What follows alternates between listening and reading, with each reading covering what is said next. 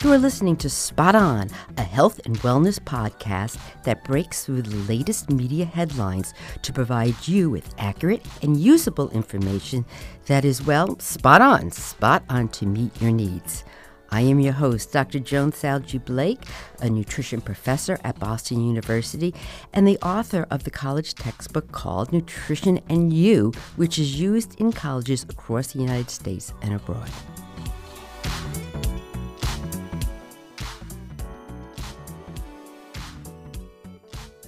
Hi there, I'm back. I told you that it was going to be everything about food allergies today, and I brought on a fabulous guest today.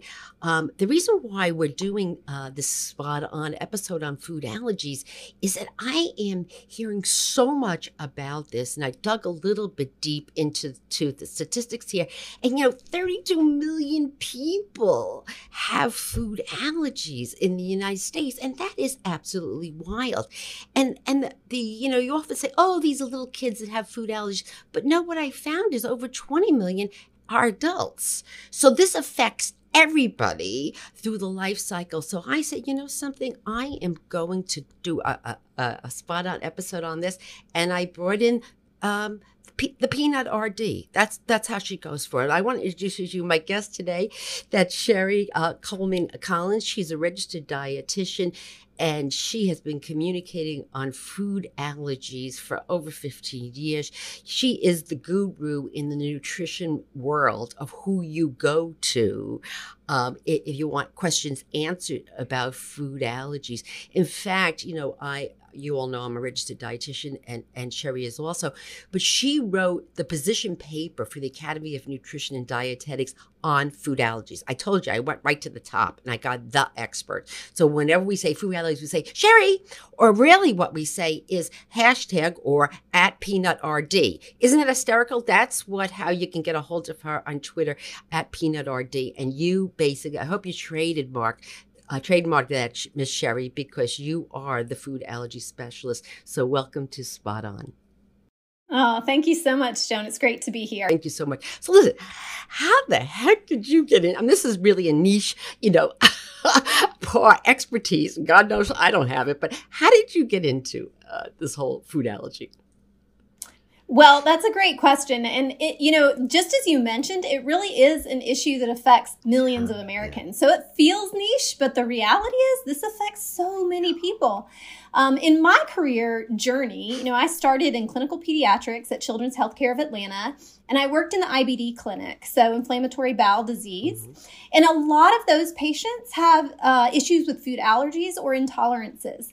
So that was my first introduction to food allergies from a clinical perspective. And I really enjoyed working with those patients so much because nutrition and food makes a huge difference.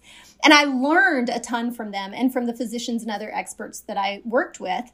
And then after I did that for a while, I moved into school nutrition.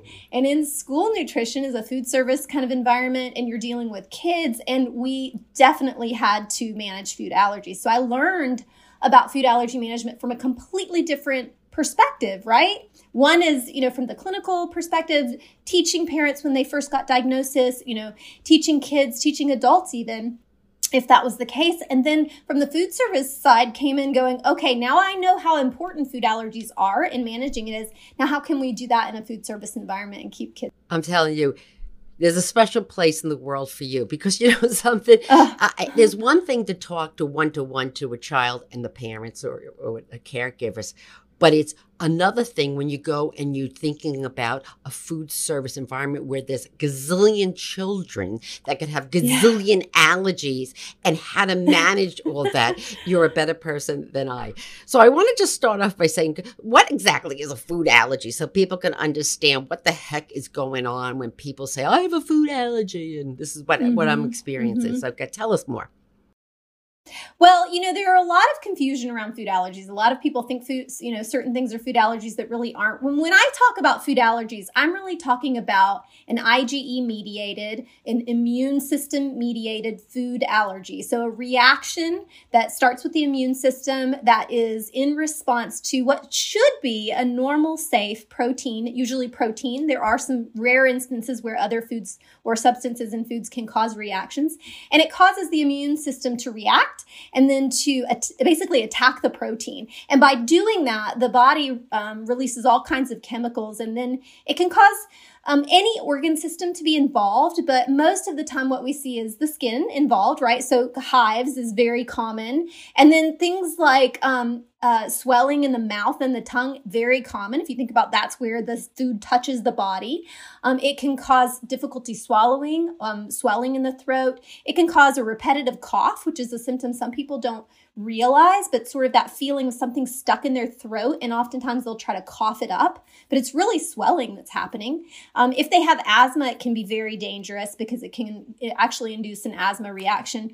The good news is that most reactions are mild and self-limiting. So most of the time they go away on their own, but that isn't always the case. And we never know which reactions are going to be much worse. And then a GI response is also really common. So diarrhea, vomiting, nausea, that kind of thing too. Right. This is definitely not a day at the beach. No, it isn't. And I think where sometimes people get confused though with food allergies is they think that, if they get a stomach ache when they eat something, it must be the food. And that just isn't always the case. So those numbers of people with food allergies are really high. Some of that is probably misdiagnosis where people diagnose their allergy and it's really something else, but it should always be taken seriously no matter what. We'll get to that in a minute of how the heck you really found out if it's a food allergy and what you should do about it. But this whole thing with that statistic I started out to say that I always thought that food allergies started in childhood and then you had them the whole, the rest of your life. But I was really surprised about that. So can you tell us a little bit more about that? I mean, I know some start in childhood, but can you, as an adult, all of a sudden wake up and, have a food allergy to something you never had before? Yeah, you can. It's less common for adults to develop food allergies. Like you said, most of the time it does start in childhood, oftentimes in very young childhood, but it definitely can develop along any time in the life cycle. So, people's bodies change. Our immune systems are dynamic. And I think we used to think this idea in childhood, we introduce all the foods and, build up the kid's immune system and then they're good forever. But the reality is that's not true. Our bodies are constantly interacting with the environment and our lifestyle can impact it. And there are lots of things we're still discovering about the microbiome and its influence as well. Yes. Listen, we did a whole episode of the microbiome. And for listeners and viewers who haven't looked at that, fascinating. This is a whole new, we'll probably end up doing another episode on this because the microbiome and its effect on your long-term health is emerging and it's getting very, very exciting. You had said that about childhood. Can you grow out of an allergy? Like if you have okay. So there could be a happy ending here. Yeah, absolutely. I mean, I think that, like I said, the immune system is dynamic. And so it's changing in childhood as well as in adulthood. So some people who are diagnosed with food allergies in childhood definitely outgrow it. It's interesting that the trend for outgrowing food allergies has actually changed over the years and more people are holding on to their allergy longer. So fewer people are actually outgrowing their food allergies, but that still happens. And it really depends on the allergen. So when it comes to milk and eggs, those are the most common allergens in infancy and young childhood, but they're also the ones that are most commonly outgrown. Okay. So would the commonly outgrown, now would adults have a milk allergy as they get older, or that's just typically for little people? It is uncommon for an adult to develop a milk allergy. So the statistics have previously been as many as 80% of children who develop a milk allergy outgrow it. So that still means that 20% of those children are going to continue to have that milk allergy as they become adults. Okay, you said milk allergy. People may be allergic to milk. What are the most top 10 most common food allergens? In the U.S., we have historically had the big 8. Oh, 8. So the big 8 are milk, eggs, peanuts, tree nuts, fish, crustacean shellfish, wheat, and soy. And recently, we added sesame to the list. Yeah, can you tell me about that? Well, because I actually knew that, but I knew that ad. But what the heck is in sesame that would have triggered this? Well, all of these, if you think about like the nuts and the seeds, they have this storage protein in them that's very resilient. That can be, I don't want to say it's difficult to digest. It's just something that's sort of, I guess it's difficult for the body to break down, and that's appropriate. That's the plant's way of protecting its future, right? And so it's a protein that's tight and it's difficult to digest, but that's also, in some ways, for someone who doesn't have a food allergy, one of the reasons it's so nutritious and so good for us. But with somebody who's got a food allergy, those proteins can actually be really problematic. Right. So in other words, they eat this and the body, like you mentioned, thinks this is like a foreign attack. Like, what the heck is this? And they attack it, but it's really a protein. So they're just, they attack the good guys. That's really what happened here.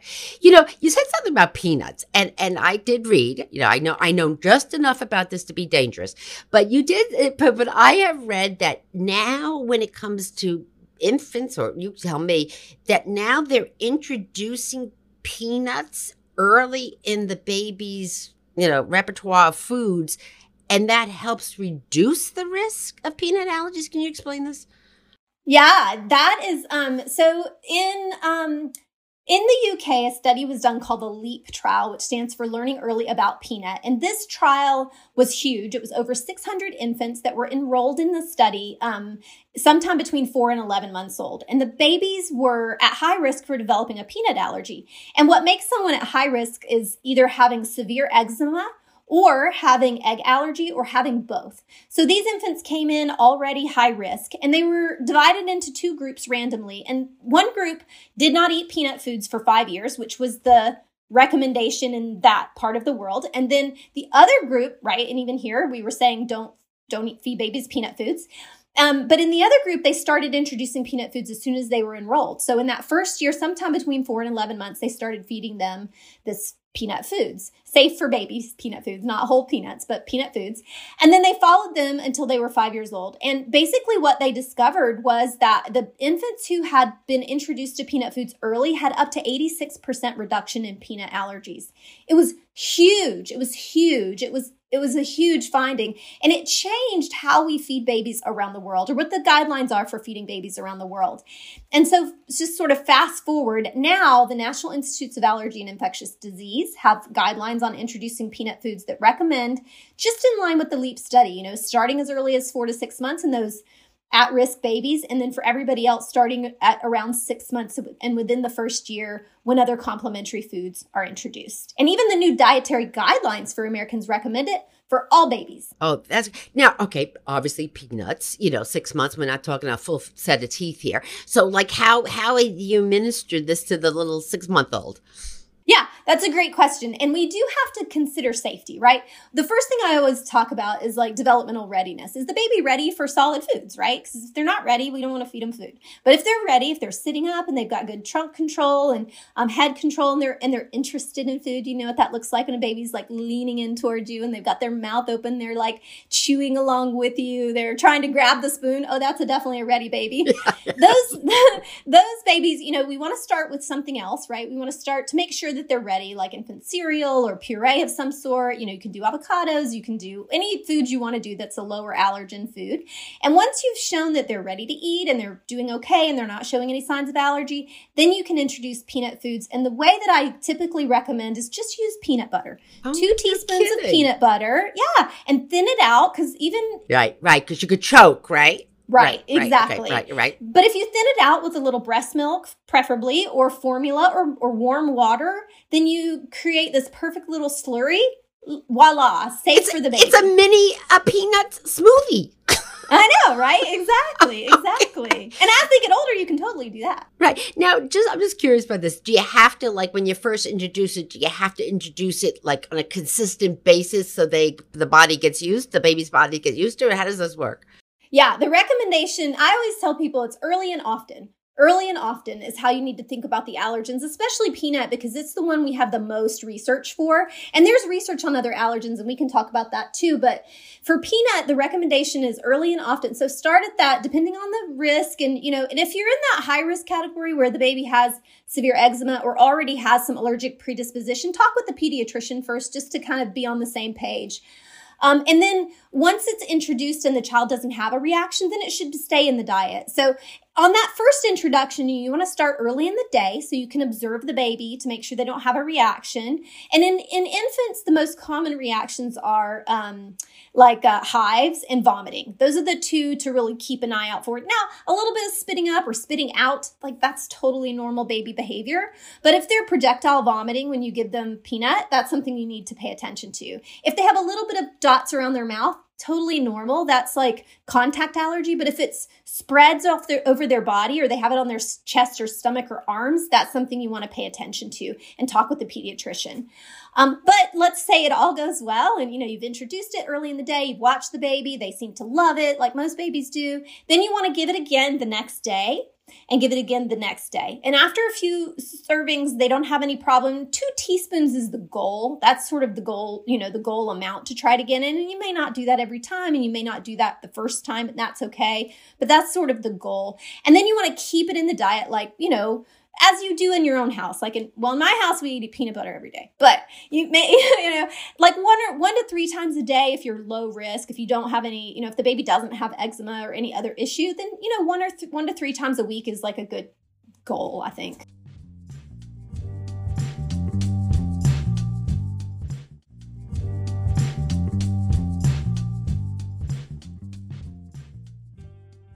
Great. That's interesting. You said that by introducing this early, it had this dramatic reduction in the risk of peanut allergies. I always say that peanut butter and jelly sandwiches have kept American children alive. I mean that's really, it's so easy to pack and go to lunch, but yet you've had this problem over the school system that, somebody's allergic and you can't sit next to them and blah, blah, blah, and got, cross-contamination and everything. But if you could introduce that early and reduce this risk, what an easy type of affordable lunch that you could send. And parents are busy and children like it. That's a wonderful way to reduce that risk. You said something about reactions and that sometimes it's a food intolerance or whatever. And where do you go to make sure you have a food allergy versus you self-diagnosing? Because if you self-diagnose, you can end up eliminating a gazillion things from your diet and then end up with a diet that's really not very healthy. So where do you go to find out if you really have a food allergy? Yeah, that's a great question. And the research actually shows that 60 to 90% of self-diagnosed food allergies are wrong. So if you're diagnosing yourself, you're probably wrong. You might as well flip a coin, right? Because if you don't have the expertise to do this, you're probably not going to do it right. So the first thing I would say is look at your history before you even go down that path. Are you having a reaction every time you eat this food? If you're not having a reaction every time you're eating the food, if you can eat it sometimes and you don't react and sometimes you do react, that's probably not a food allergy. It's something else is going on. Doesn't mean you're not having a reaction. Doesn't mean that you shouldn't avoid the food, but it may not be a food allergy, right? So if there's a history of reacting every time you eat the food and you know that it happens, usually with a food allergy, it happens within 2 hours. So if you eat it and you have a reaction, really, it usually happens within 30 minutes. It happens very quickly. If it's a true IgE-mediated food allergy, it's going to happen fast. But there are some types of reactions that can take longer. So if you're reacting every time you're eating it, sometime, in the very near future after you eat a food, then you need to pay attention to that. And then when you go to see a physician, and I always recommend that people see a board-certified allergist for this because they're really the experts. As a dietitian, I can do a lot to educate my patients. I can do a lot to give them resources and support them and provide advocacy. I can help them modify their diet and stay healthy and find lots of great, delicious foods. I can help them with the history part. But when it comes to diagnosis, I really think that it's important to have a relationship with an allergist because they're the experts and they can prescribe medication if it's necessary. And if there's a treatment, and there are some now and on the horizon, then they're going to know who to go to for that. So talk to the physician, start with a history. They may want to do blood or skin tests, and blood and skin tests are, they're adjuncts. They're not diagnostic all by themselves. So the blood and skin tests, like you're going to be shocked by this statistic too. They have like a 60% false positive rate. Oh my goodness gracious. Yeah. They're Here we go. very good. Here we go again. We're flipping a coin.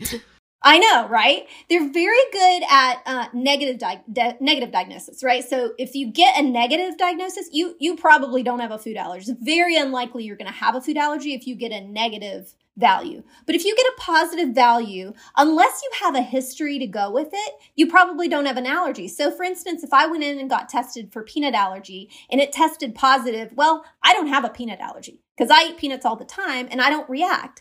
But if someone has a reaction and they go in and they have a positive peanut test, then that's sort of a confirmation. Right. So that's why you say it's an adjunct. It's something that you have to almost have the symptoms first and then, then get the test back and confirm it. You said something earlier and my antenna went up about asthma. People with asthma are more at high risk. And I have to tell you about my son. I'm going to tell you about my son. So my son has asthma. This is when he was little, and he has asthma. And I took him to a board certified allergist because I have to tell you, one of the scariest things in the whole wide world as a parent is when your child can't breathe. I have aged exponentially over this, and before we got him to an allergist and really managed it, because when your child can't breathe, there is nothing you can do. It's just like it's paralyzing. All right, so I brought him there and he took the test, and we got all these tests. We found out what he was allergic to and managed the asthma, but something happened later in life when he became an older teenager that I want to ask you, because you wrote about this, Missy, and I was shocked when I read it, because when he first said this to me, I said, "What? No, this is all in your head." So what would happen, Miss Sherry, is that he would eat an apple. And he would, look, you're shaking your head. You already know what I'm saying. And he would get this like fuzzy, tingling thing in his mouth, itchiness in his mouth, back in the throat. And I would say to him, "This is not a food allergy because I'm a registered dietitian and I went to all this schooling and I know that most allergens are all protein based. So where the heck is the protein in the apple? It can't be. This is all in your head." Well, doofus mama found this out. So can you explain to everybody why my son is correct and I am wrong? Yes. So this is actually called oral allergy syndrome or pollen food allergy syndrome. Those sort of interchangeable names. And, there's some disagreement about whether it's a true food allergy or not. But the reality is that some people do have these kinds of reactions. The good news is they're typically only in the mouth. So it might be itchiness, tingling, swelling in the mouth and the tongue, a little bit maybe in the throat, but it doesn't cause anaphylaxis. So that's the good news. What's happening is a cross-reactivity. So I would guess, and you don't have to say this, but I would guess your son probably has lots of environmental allergies. People who have environmental allergies, particularly ragweed or pollen allergies during the spring season and the fall season, those people are more likely to have allergies. Yeah. I live in New England. I lived in New England. Yeah. So hello, why don't we come to Allergy USA right here? So, that was a great place to raise them, right? Yeah. Mm-hmm. Go ahead, keep going. Well, and birch pollen allergy cross reacts with apples. So that's probably the one that's most common and most well known. And so the ways to handle that, and some people will react to other foods as well. So it could be something like, oh gosh, it just went out of my brain. Oh, carrots, raw carrots is another one that I hear a lot. And so the way you handle it is you cook it. So you peel it and you can cook it and then you can eat it. Most people don't have any reaction once it's cooked because it denatures the protein. So it changes the protein in the cooking and then it can be eaten without problems. Oh, how smart. Of course that does. Heat will denature it in this way. It's no longer the protein is broken down to the amino acids which are not allergenic. That is so fascinating. All right. So I get it. So I can't give my son an apple. I can give him apple pie. Yes. Or baked apple. Yeah. Or sauteed apples with a little butter and cinnamon. There you go. Might be okay with that. Yeah. I also read, this is interesting, about level of stress this causes a lot of people, especially those that have really serious reactions where they may have to bring along an EpiPen because they're going to have such a reaction where they can't breathe and airways close up.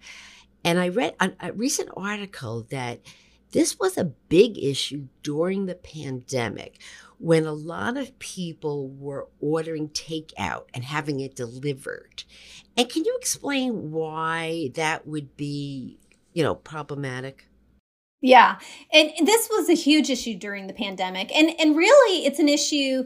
So if you think about sort of, go back to what it was like during the peak of that time, right? Grocery stores were empty, shelves were bare, we were able to access some food if you were in a good place, like if you're in a metro area and you had lots of, options, you could choose something else, right? So if you couldn't find your favorite brand, you just bought a different brand, or you bought what you could find, or you substituted this or that for if you couldn't find something. But when you have a food allergy, you're already restricted, right? You already can't choose from everything available on the shelf. You already have to choose alternatives. And if those alternatives are not available, you may be out of luck in a whole category of foods, especially for people who have multiple food allergies, right? If you're restricting wheat and soy and you're trying to find foods that don't contain wheat and soy, but those foods are not available, you're in trouble, And so that happened to a lot of people. And also there was the panic buying, right? So people bought a lot of things that were shelf stable, lower allergen kinds of foods that, some people with food allergies really depend on those foods, but they were suddenly not available. So that was one thing. Access was really hard. And were you going to ask a question? No, I was just going to say that, and I can see that if you get used to like one brand of a cereal because it's free of whatever you want to avoid, and then you can't get it, and you get, brand X, and you got to go back and figure out if brand X works. I can see why that could be a real problem. And the same things in restaurants. I've been out with people who have like shellfish allergy, to which they are going to have a wicked reaction. And they're like interrogating the staff. I can't have shrimp. When you make my meal, is there any shrimp in the same pot? Is there any shrimp near the meal you're making? Like, it's like an interrogation, and rightfully so, because that's a very frightening reaction. So you can only imagine, like, if things being delivered, you can't ask those questions. Right, absolutely. And it made it so if you're doing online delivery of, let's just say, groceries, you can't read every label on your own. It's not as easy, and there's no guarantee that the person who's doing the picking for you knows what to look for. So that was one part. And then the restaurant issue was a whole other ball of wax, right? So restaurant dining can already be a challenge for people with a food allergy, right? Because when you eat out anywhere where someone else is preparing your food, you could be literally putting your life in their hands, right? You have to trust that they understand the severity of the allergy, that they understand what foods you can't eat, that they know the procedure in the kitchen, and they're ensuring that there's no cross contact, that you're really trusting them to do what is necessary to make that food safe for you. So that's always a normal issue. But during the pandemic, it became an even bigger issue because staffing was a huge issue for restaurants, right? I mean, there's always been a lot of turnover in restaurants, which makes it really challenging to keep people well trained. But when you looked at what happened in the pandemic, people didn't come to work, or they got sick, or they died, and so restaurants were struggling with having the right people and having enough people. And they had issues with supply chain, which we're still dealing with now. So they had supply chain issues, and they had to make substitutions. They had to, make changes on their menus. And it was reasonable to think that it could happen, and people might not even know that it was happening, right? So it could be happening in the back of the house, and the person taking your order on the phone has no idea that there's a substitution that's happening, and they may think a food is safe, but it might not be. So it was a really scary time for people with food allergies, and for everyone, but especially if you really had no control over your food at all, it really became frightening. And I just want to stress that when you're with somebody, you're dining out with somebody, or somebody comes over, that understand their fear. I mean, they're living this all the time, checking. So be respectful that they, want to make sure that they are comfortable. And I know some people that will go out to a gathering and will not eat there because they just want to enjoy themselves, and they have to relax and enjoy themselves, and they're afraid that fear is so overwhelming that they'd rather just not eat and enjoy themselves and then go home and eat, and whatever, and to understand that too, that if someone has that reaction, let them, it's all about what makes them feel comfortable. Well, let me tell you, Miss Sherry, this has been really enlightening and really fascinating, and again, not aware of how prevalent this was. And I thought it was just those top allergens, and now I got to go home and call my son and apologize to him over and over again. Okay, here comes another gift I have to send him. So I want to thank you so much for sharing your wisdom about food allergies, and most importantly, thank you for coming on Spot On. Oh, it's my pleasure. Thanks for having me.